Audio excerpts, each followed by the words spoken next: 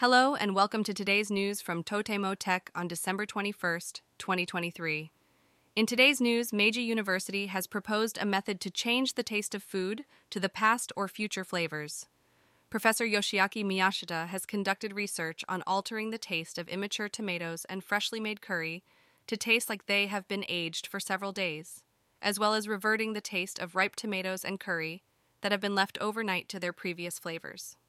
Moving on to our next story, Ministop, a convenience store chain, has temporarily closed its official online shop, Ministop Online. It was discovered that for a certain period of time, some users were able to view other users' purchase history from their own account pages.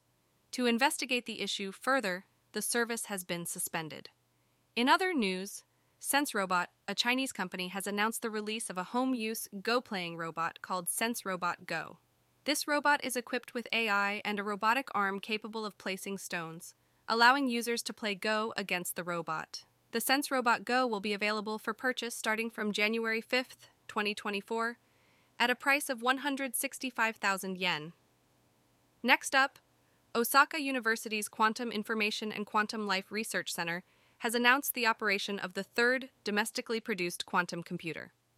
The research team, led by Center Director Katsuhiko Kitagawa, will also launch a cloud service on December 22nd, allowing users to access the computer's performance remotely. Moving on, Sony has revealed that their communication robot POAC will be relaunched on January 23, 2024, after completing its training. The new version of POAC is expected to evolve into a more multimodal communication device. In other news, the popular online media platform Daily Portal Z is undergoing a transition.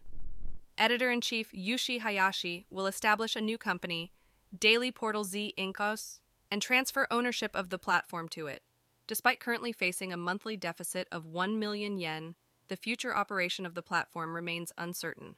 Lastly, on December 19th, Coca-Cola Japan released a web application called Create Real Magic, which allows users to generate AI-powered Christmas cards. The tool can be used by anyone to create personalized Christmas cards and is also utilized by Coca-Cola for their own advertising production. That's all for today's news. Thank you for listening to TotemoTech. Stay tuned for more tech updates. Visit japandailynews.com for the news, yen exchange rates, and a daily Japanese proverb.